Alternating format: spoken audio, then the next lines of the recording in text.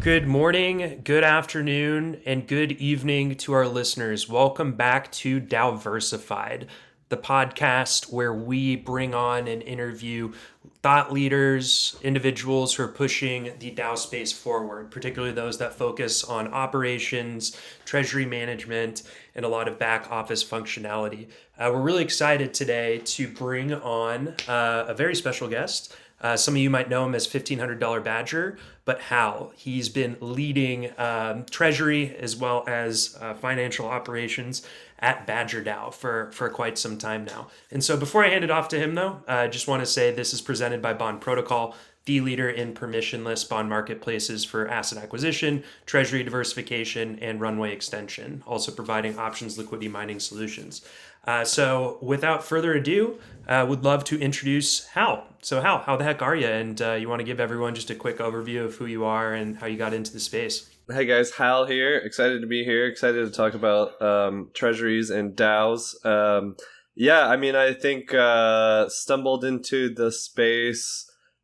I guess you could call it sort of by accident. I've always been very intrigued by just about everything in life. My background's actually academia in physics research, and then I ended up sort of getting headhunted into the hedge fund world. Was there for a little while, and then basically wanted to strive out on my own.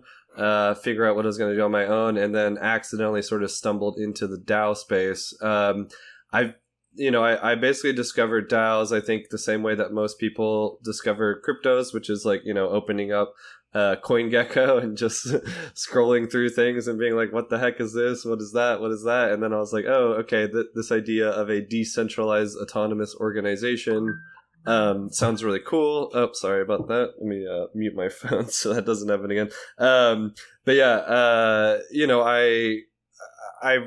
started researching what these things were doing. Everyone had heard about Yearn if you were in the space, and then Uniswap came along, and I discovered this thing called Badger, which at the time was creating basically a yield farming for Bitcoin products, and then also they had this thing called Dig. But the whole point of Badger coming out was to create space for Bitcoin inside of DeFi, and I really liked that idea because I like Bitcoin a lot. I wouldn't consider myself a maximalist, but I'm a big Bitcoin holder, and I'm a big fan of Bitcoin, and so Badger just made a lot of sense to me if I was going to explore the DAO universe plus the Bitcoin universe at the same time. I kind of sort of forced my way into the DAO by I became what people call an activist investor. I bought a whole bunch of Badger. I put a bunch of money into the ecosystem, and then I just started talking a lot in the Discord, and eventually some people from the team messaged me and said, hey, you're putting in a lot of and I was doing some what you would call like quantitative research. So I was taking some data that was available about changes that Badger had made, and plotting some visuals and stuff like that, and going back to the DAO and saying, hey, look, you guys made these changes, and here were the positive results from them, etc. And so they sort of was like, hey, we need some more work on the treasury side of things. You have this background in finance, and you're quantitative, etc. Do you want to come on board? And so, I could make the story even longer if you want, but that's kind of it. The only other side to that is that I do also have my own personal newsletter called Footguns with my mentor at the hedge fund I used to work for. Him and I do a podcast as well where we talk very broadly about like how crypto fits into finance and that sort of thing. I've just been really deep in Badger, deep in my newsletter, and actually as of recently, I'm now working for some other treasuries, though I'm not allowed to really talk about that on this podcast because they're trying to keep themselves a little quiet. Sure thing. And we'll give enough time to dive into your work at Badger. But specific to like the concept of treasury management, it means different things to different crypto projects. There's many different strategies, but there are core pillars and tenets that are common across them. So within kind of the broad definition of treasury management, like how would you define it? What are some of the core pillars, tenets, and disciplines that are required in order to do it properly? We talk about core. I spend a lot of time looking at how other DAOs are managing their treasuries. And I think in DeFi particularly, most of these treasuries are held in multi-sigs or some form of on chain. Hopefully a multi-sig with plenty of signers. So there's this core principle, I would say, of just what do you call it, like safety on chain, or understanding that you are interacting with these protocols on chain, and you're trying to preserve capital, you don't want to get hacked, etc. The next big thing that comes to my mind is like runway, which I don't really know very many DAO treasuries that aren't concerned with runway. I think most DAO treasuries are trying to preserve the runway of the DAO. And then stablecoins is a big one. Just having a certain amount of stablecoin in your treasury as part of your runway. And then the other thing I would say is like what we used to call treasury controlled liquidity, and now everybody calls protocol owned liquidity. And that's the idea of the treasury being essentially a market maker that allows your token to have liquidity, so people can have a good user experience trading in and out of it. Nothing else is really coming to the top of my head other than maybe some more stuff from TradFi, which is like just standard risk management and those sorts of things.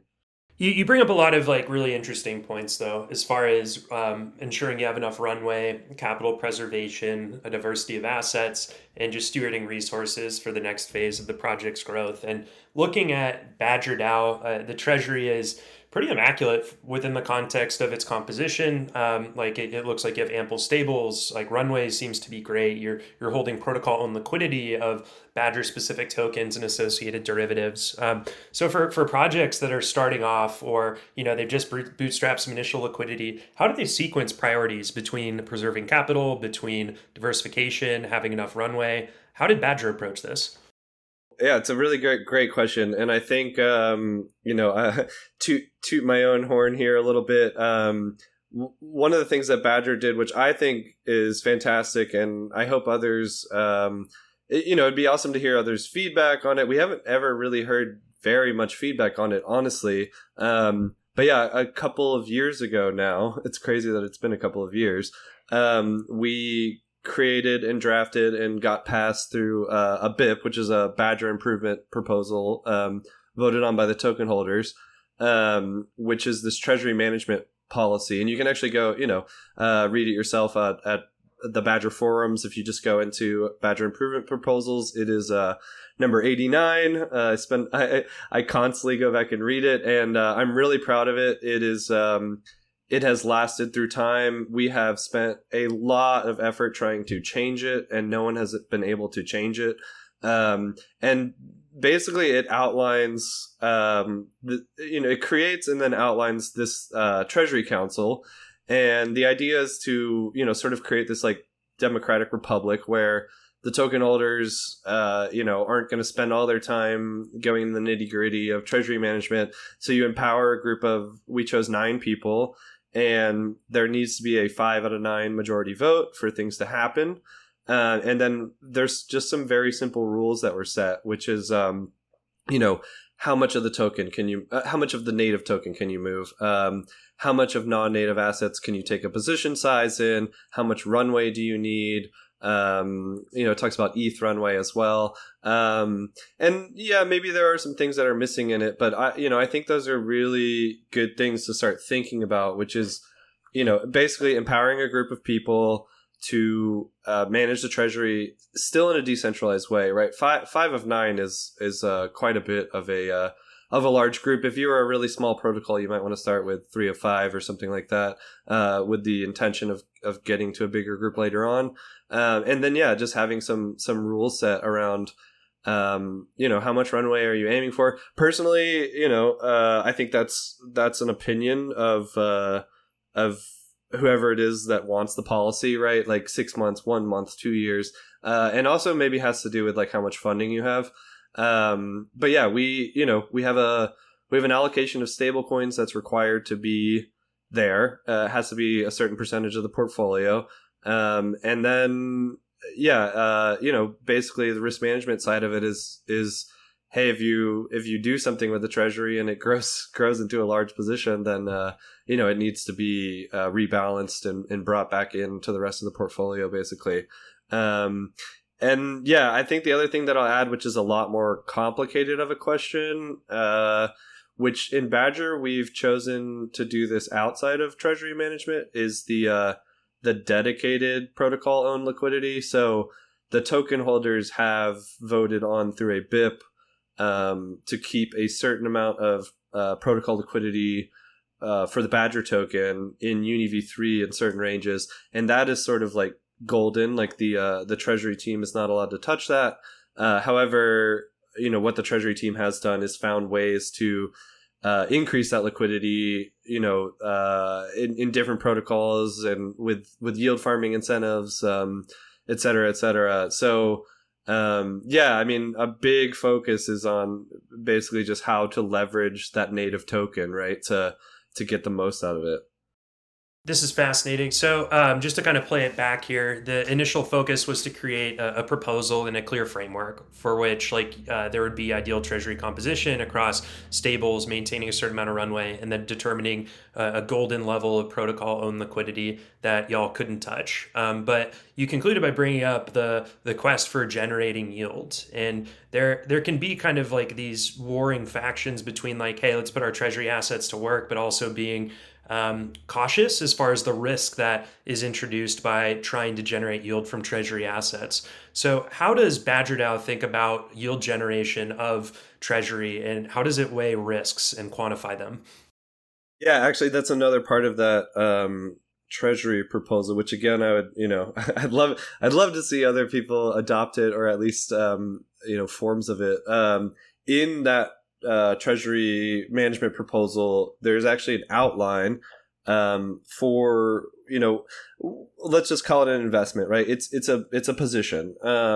So if someone on the treasury wants to, move anything, have any kind of transaction that goes on in the treasury, then they have to go write one of these treasury proposals, and we call them TCDs, Treasury Council decisions. And so they're, basically what they have to do is do some background research, and then you need to present what you actually want to do.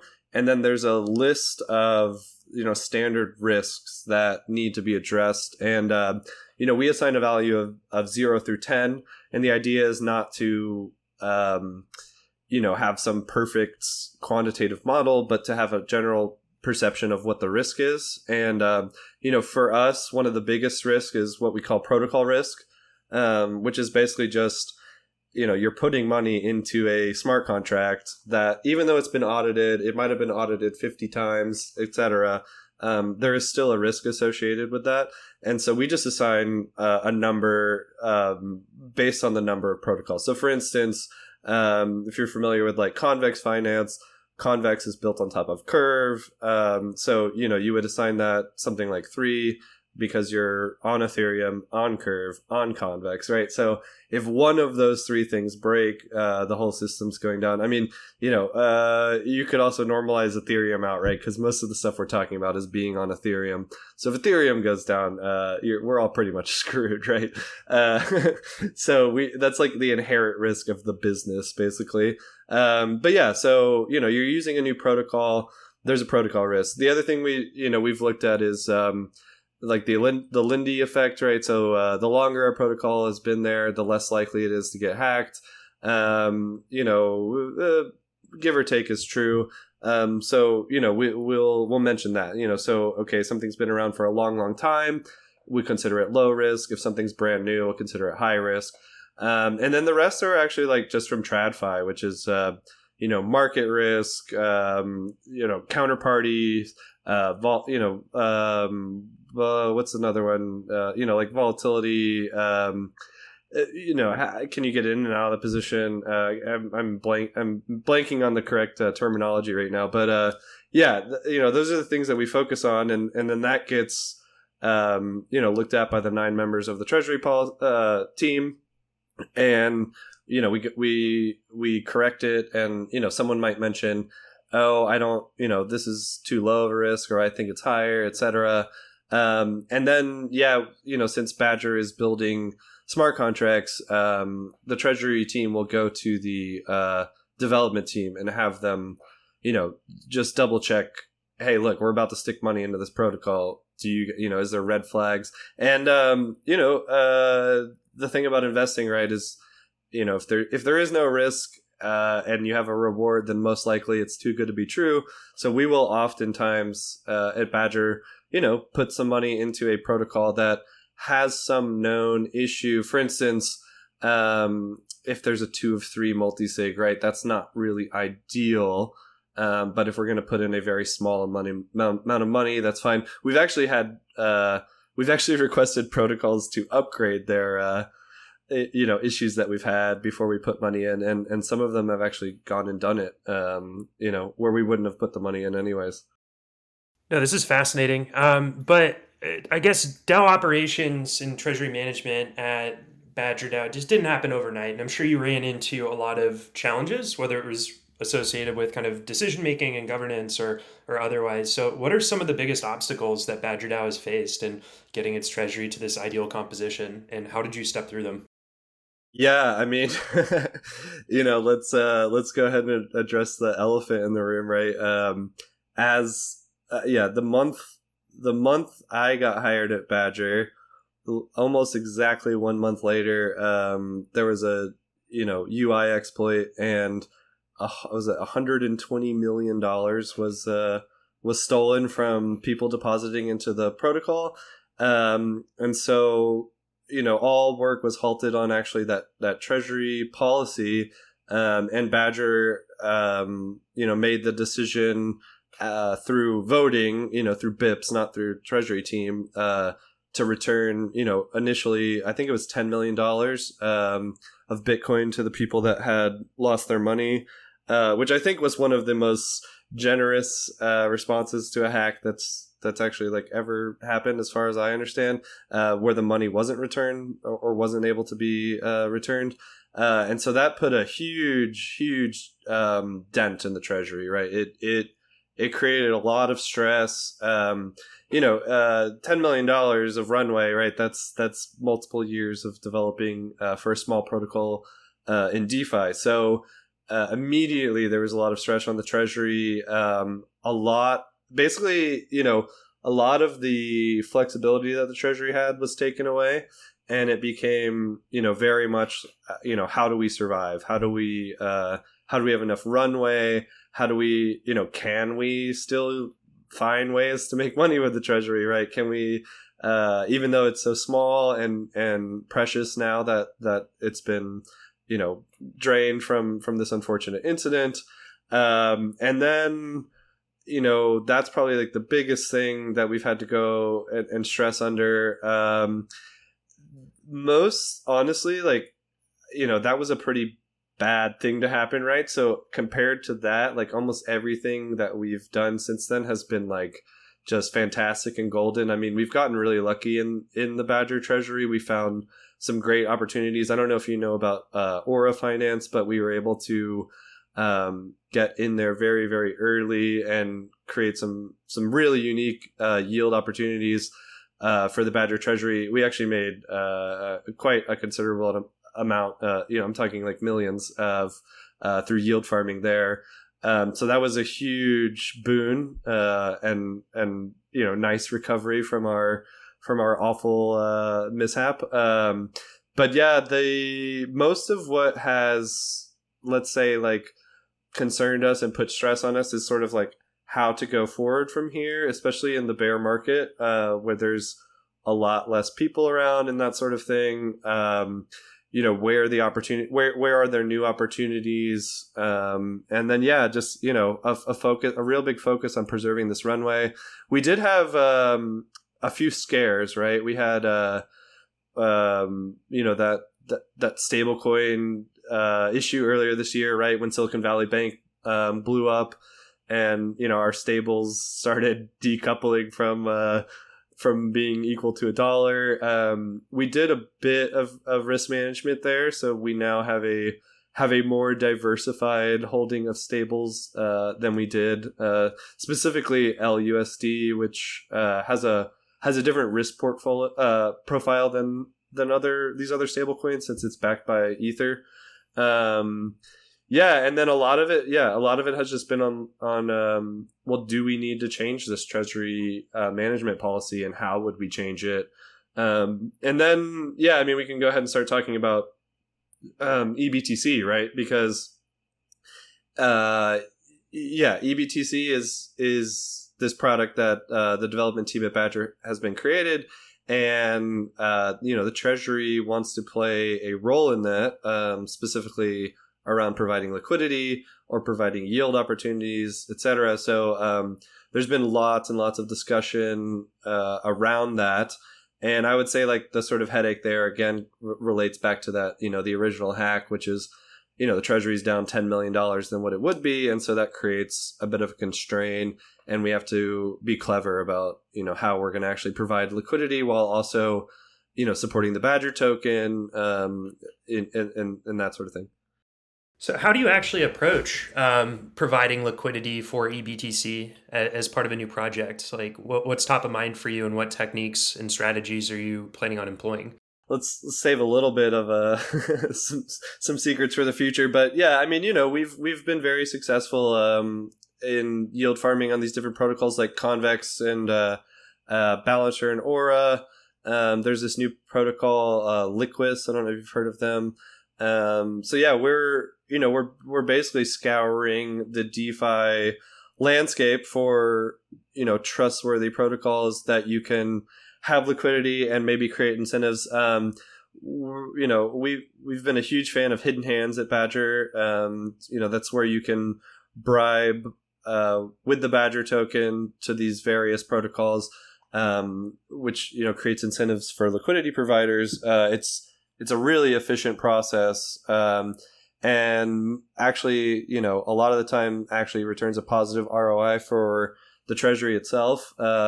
Just some basic principles are, get enough liquidity somewhere where the treasury owns, a large chunk of it. It doesn't necessarily have to be the majority, but majority would be ideal. And then, either using the Badger token or other tokens that are in our treasury to incentivize those liquidity pools through hidden hands. Always on the lookout for, I think what we've deemed flywheels, right? Which is, where are these places where we can provide liquidity where there's actually like a positive feedback loop, often deriving from trading fees, etc. I think UniV3 is really important with something like eBTC, because it allows you to provide concentrated liquidity around a certain range, and eBTC is supposed to be pegged, right? So it's a really efficient way to provide liquidity. The DAO will be doing something like that from the treasury side of having a base liquidity pool on UniV3 and then searching for these incentivized liquidity pools on other protocols, and maybe even cross-chain stuff like Arbitrum or something.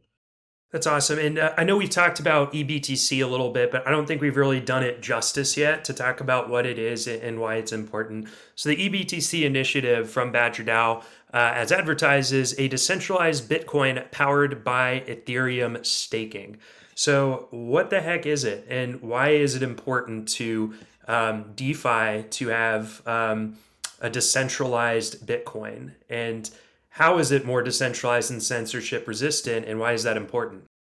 The biggest lesson from the whole FTX Alameda collapse was that, unfortunately, RenBTC, which was the real only, you know, pseudo decentralized Bitcoin flavor available, you know, ended up being minted a lot by Alameda, and then Alameda was funding their treasury and that sort of thing. So the incentives were just, you know, I don't know the way to say it besides centralized, right? And so Ren sort of, you know, went down very quickly after the FTX collapse.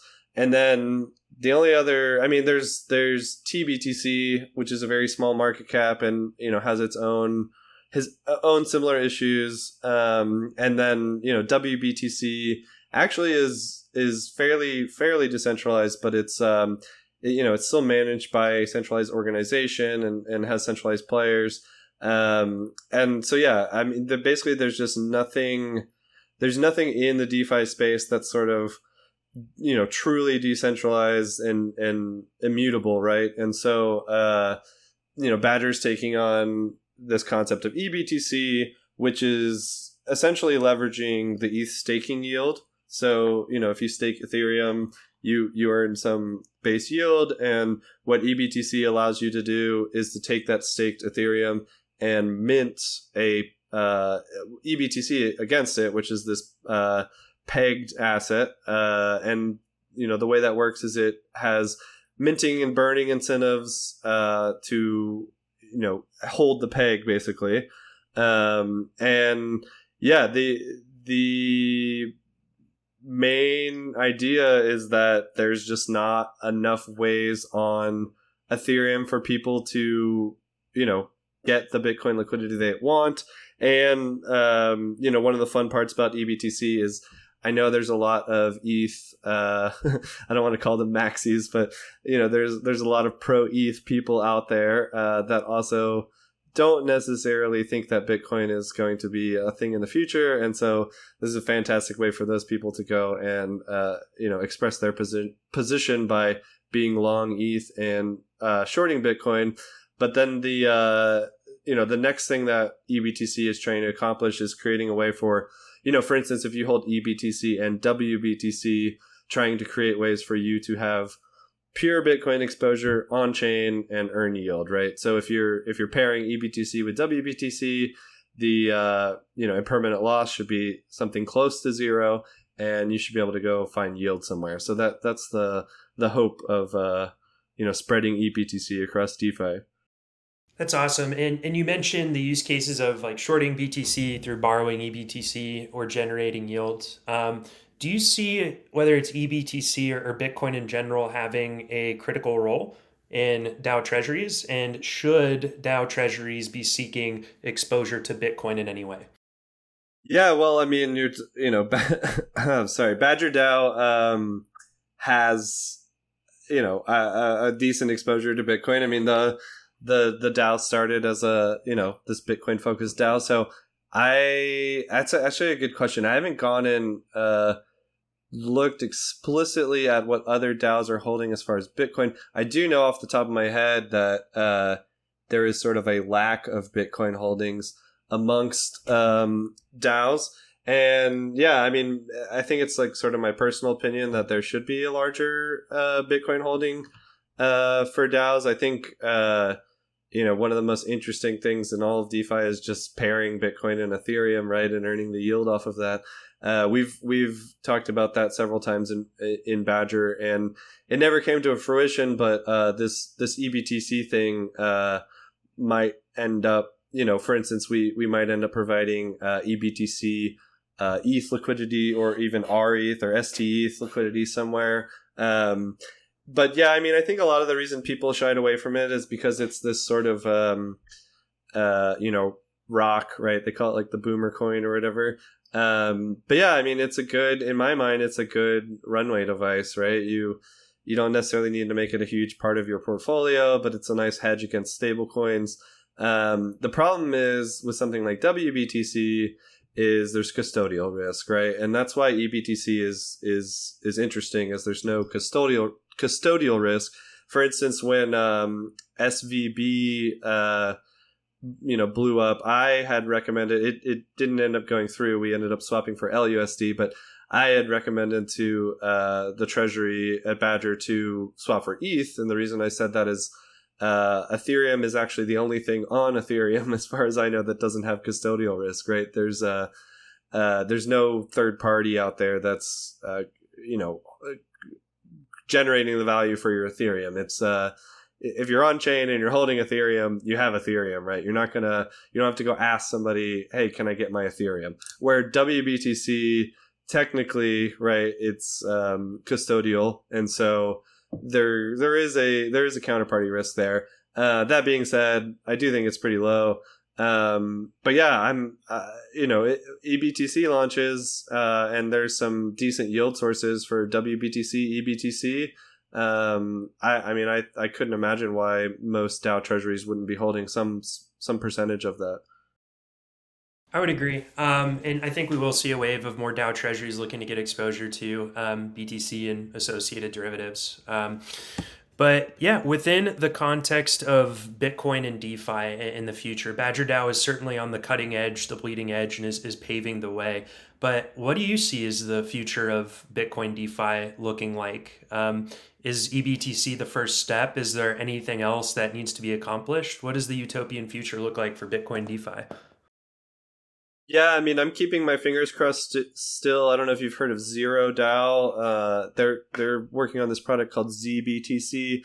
I mean, in my mind, the ideal world would be, you have ZBTC working, you have eBTC working, and then you pair those two because, Zero DAO is trying to create a decentralized way of bridging Bitcoin into Ethereum. That being said, as we've seen from all these like perps on Binance, etc., there is a large demand for what I call paper Bitcoin, basically, which is sort of what eBTC is, right? It's expanding the Bitcoin supply onto the Ethereum blockchain. And so if you're able to have that paired with something like ZBTC, which allows you to have a decentralized bridge back to the Bitcoin mainnet, I could just see that entire thing exploding.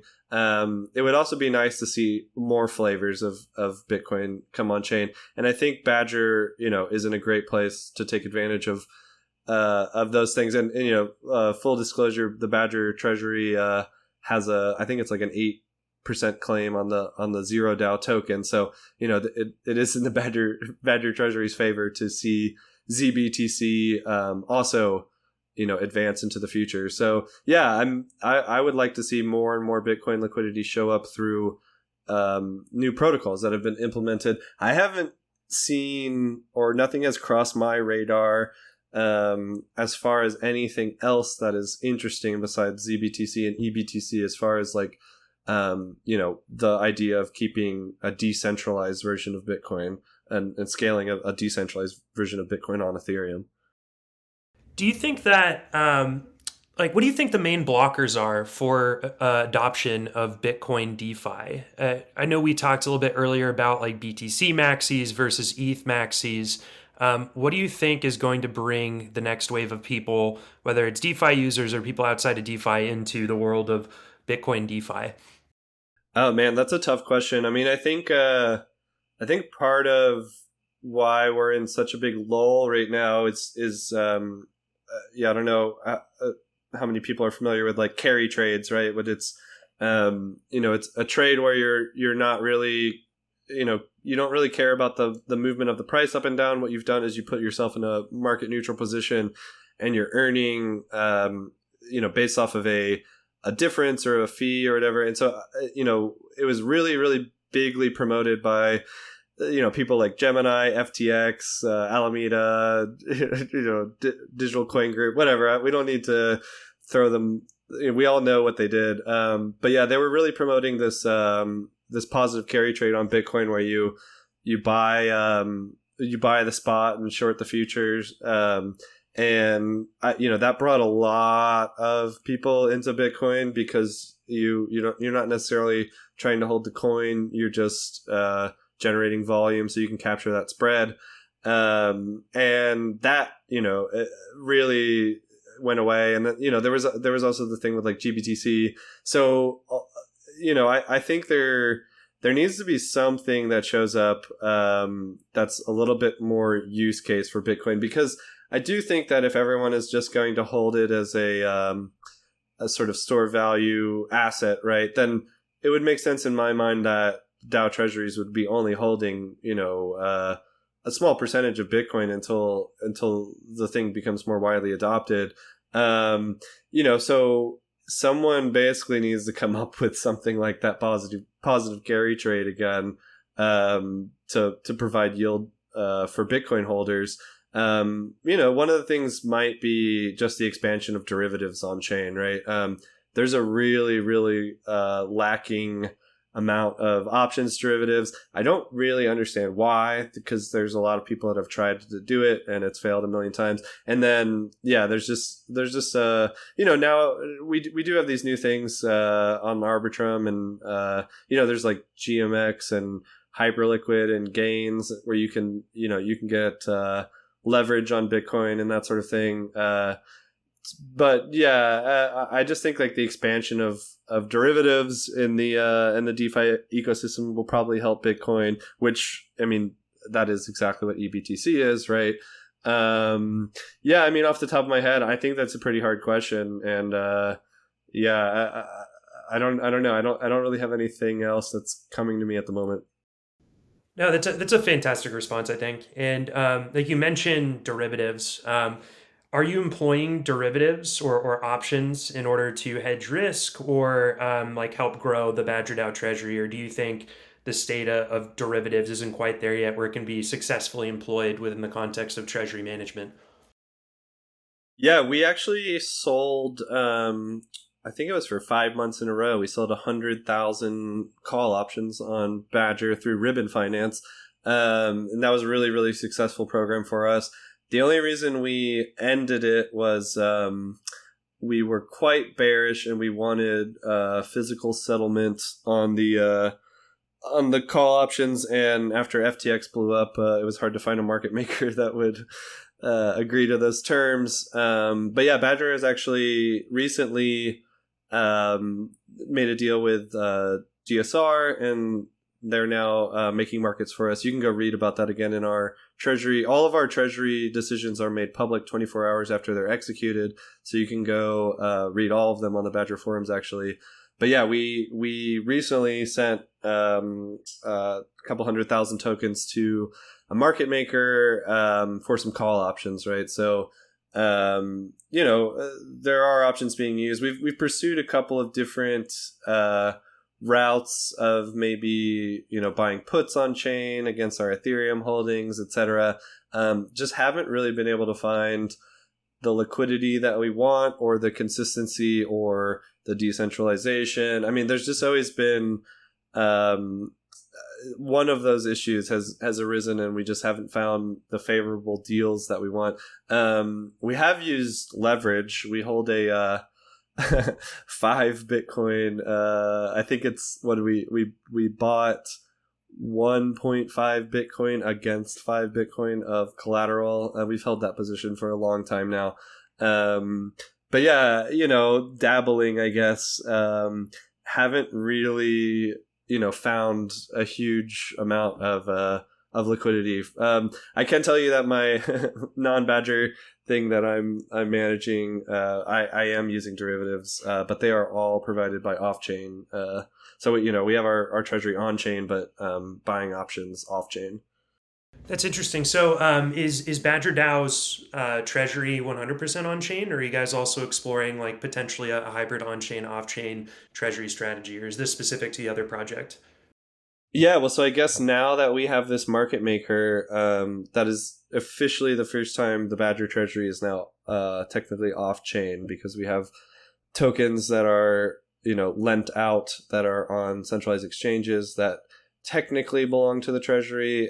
However, like I said, there's call options written against them. So those tokens themselves don't have to come back into the treasury. It could be stablecoins. I think that's our first real off-chain endeavor. Otherwise, yeah, it's 100% on chain, and, not necessarily treasury stuff. Going into another topic is, paying people, paying organizations, and that sort of thing has been a bit of a challenge.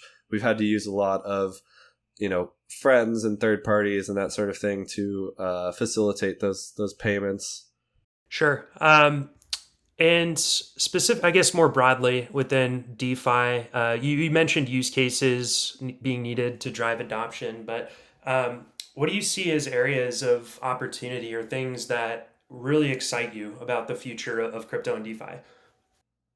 I mean, the entire space excites me. I mean, to me, it feels like when FTX blew up, basically that, sort of put a stall into things. But I don't think DeFi even really got out of the beta phase, right? I mean, there's very little things that have been established and working well. And I see the space as having 1,000 more rabbit holes that it's going to go down, right? I mean, the recent Uni V4 or Uni X or whatever you call it. I mean, that's really cool. I think my personal experience using Arbitrum has been fantastic. I mean, these side chains like Optimism Base, whatever, the user experience is definitely much nicer. The liquidity just isn't there. So yeah, I mean, seeing somebody solve the problem of segregated liquidity, people figuring out how to bridge better or create safer bridges. And then, yeah, I mean, I'm just really excited about all the sort of stuff that hasn't been thought of yet. And no one's even going to think about it until, a year or two from now. And somebody says, hey, look at this protocol. And everyone's like, holy crap, that's amazing. Not to just like sit here and like advertise other protocols, but, GMX and those sorts of flavors were a huge step in my mind in DeFi for just the user experience. So yeah, I mean, I think like cleaning up the user experience is really nice and can be nice across like the entire DeFi space. And then yeah, just the other protocols that people haven't thought of yet, because a lot of what DeFi has been so far has just been like copying TradFi. But then there's things like Curve Finance and Convex, right, that are very different than what goes on in TradFi. And so yeah, some of those things like starting to emerge and saying, okay, this is actually like, this is DeFi. This is not something you can just go back to like a traditional market and get a copy of or whatever. What about DAO tooling or services and operations that you think are missing specific to treasury management or just financial operations of DAOs? Oh man, I mean, the DAO space is another conundrum. I mean, we've been talking about like treasury, but yeah, I mean, the whole concept of a DAO, I think in the next 2 or 3 years is going to be iterated on even more. For instance, like everyone uses Snapshot right now to do their voting, but then people that have done on-chain voting have had issues. I need to read more about OSnap, which it's like a sort of hybrid solution. But yeah, I mean, there's these things like Sybil attacks, and the issue that we've seen in the bear market is that everyone sold the tokens too cheap, and then you had a few entities pick up the tokens, and so now a lot of DAOs more than ever have their token, especially established DAOs, have their tokens concentrated in few people's hands. So yeah, I don't really know how all of that is going to play out or resolve itself. But yeah, I mean, tooling wise, I think there's just like, actually, who does a really good job is like, Aave and even like Olympus DAO of just, having these, dashboards where you can come in and see what's going on, decisions that have been made, how the team's getting paid. I mean, Year in Finance has a really good, user display for how the DAO is operated. Off the top of my head, I can't give you like very specifics, but I think just in general that sort of, bridging that gap between the member of the DAO and the, more sophisticated, dedicated, team of the DAO, basically, so that it feels like more of a single piece, and there's visibility, more visibility, that sort of thing. I think that would bring a lot of value to these tokens too, if people can understand better what they can be doing with them and that sort of thing. Yeah, I couldn't agree more. And funny you bring up OSNAP. We're actually bringing on the UMA team in the next episode to talk about what OSNAP is and why Oh, it's great. Nice, yeah, nice. loving the flow between Steakhouse talking about eBTC to Badger talking about it, and then hand off to OSNAP. So yeah, listeners are going to get a great progression here over the next couple episodes. But yeah, you mentioned just transparency in reporting, creating dashboards where folks can analyze the treasury inflows, outflows, assets, liabilities in a very transparent way. And I actually think that is really important, not just for DAO members to understand how decisions are actually resulting in ROI and creating impact, but also to attract future investment in the token. Because I don't know if you've run into this situation before. You're doing research on like a DAO's treasury or kind of a token economics, inflows, outflows, all that good stuff, and you just can't find the information easily, and that's a huge red flag. They're just like, hey, check out this address, or hey, here's this spreadsheet, which doesn't really make sense, where we're analyzing everything specific to our token and treasury. Transparency is key. But yeah, I think we covered a lot of bases here. And Hal, thanks so much for going into BadgerDAO, your experience, how you see the treasury management discipline and space evolving, BTC, DeFi, eBTC project from BadgerDAO, as well as opportunity in the space. So we like to conclude by asking any advice for the folks listening who are in, they're either DAO contributors, treasury managers, or folks that actually want to get into the DAO space. What sage wisdom would you like to impart them as you're departing from this podcast? I would just say go read our treasury decisions, right? I mean, BIP89 on our forums, the Badger improvement proposal that created the Treasury Council, and then all of our decisions, and a lot of them are really, they go in depth with background of why we got into the position and our risk management and that sort of thing. The only other thing that I would say is like, just what's the Nike phrase, right? Just do it. Like, I mean, just literally, this is a really new industry, right? There's not a lot of established veterans at this point. So if you just get your hands dirty, like I said, I did it by literally going and volunteering until they started paying me. Find your favorite project, find something that excites you. If you already know all this stuff about treasury management and that sort of thing, then just dive in and do it. And otherwise, the Badger forums are really, really great resource for our thinking around our decisions that we've made. Here to hear, folks. Best way to get involved is to just start, getting involved and getting off from the sidelines. Well, Hal, thanks so much for the time today on DAOversified. We really appreciate your perspective and look forward to checking back in once eBTC takes flight for BadgerDAO. And so with that, Hal, thanks again, but also thank you to the listeners for tuning in to this episode of DAOversified. We'll provide show notes and details from all the topics that we covered here today, and we hope you listen in to the next episode.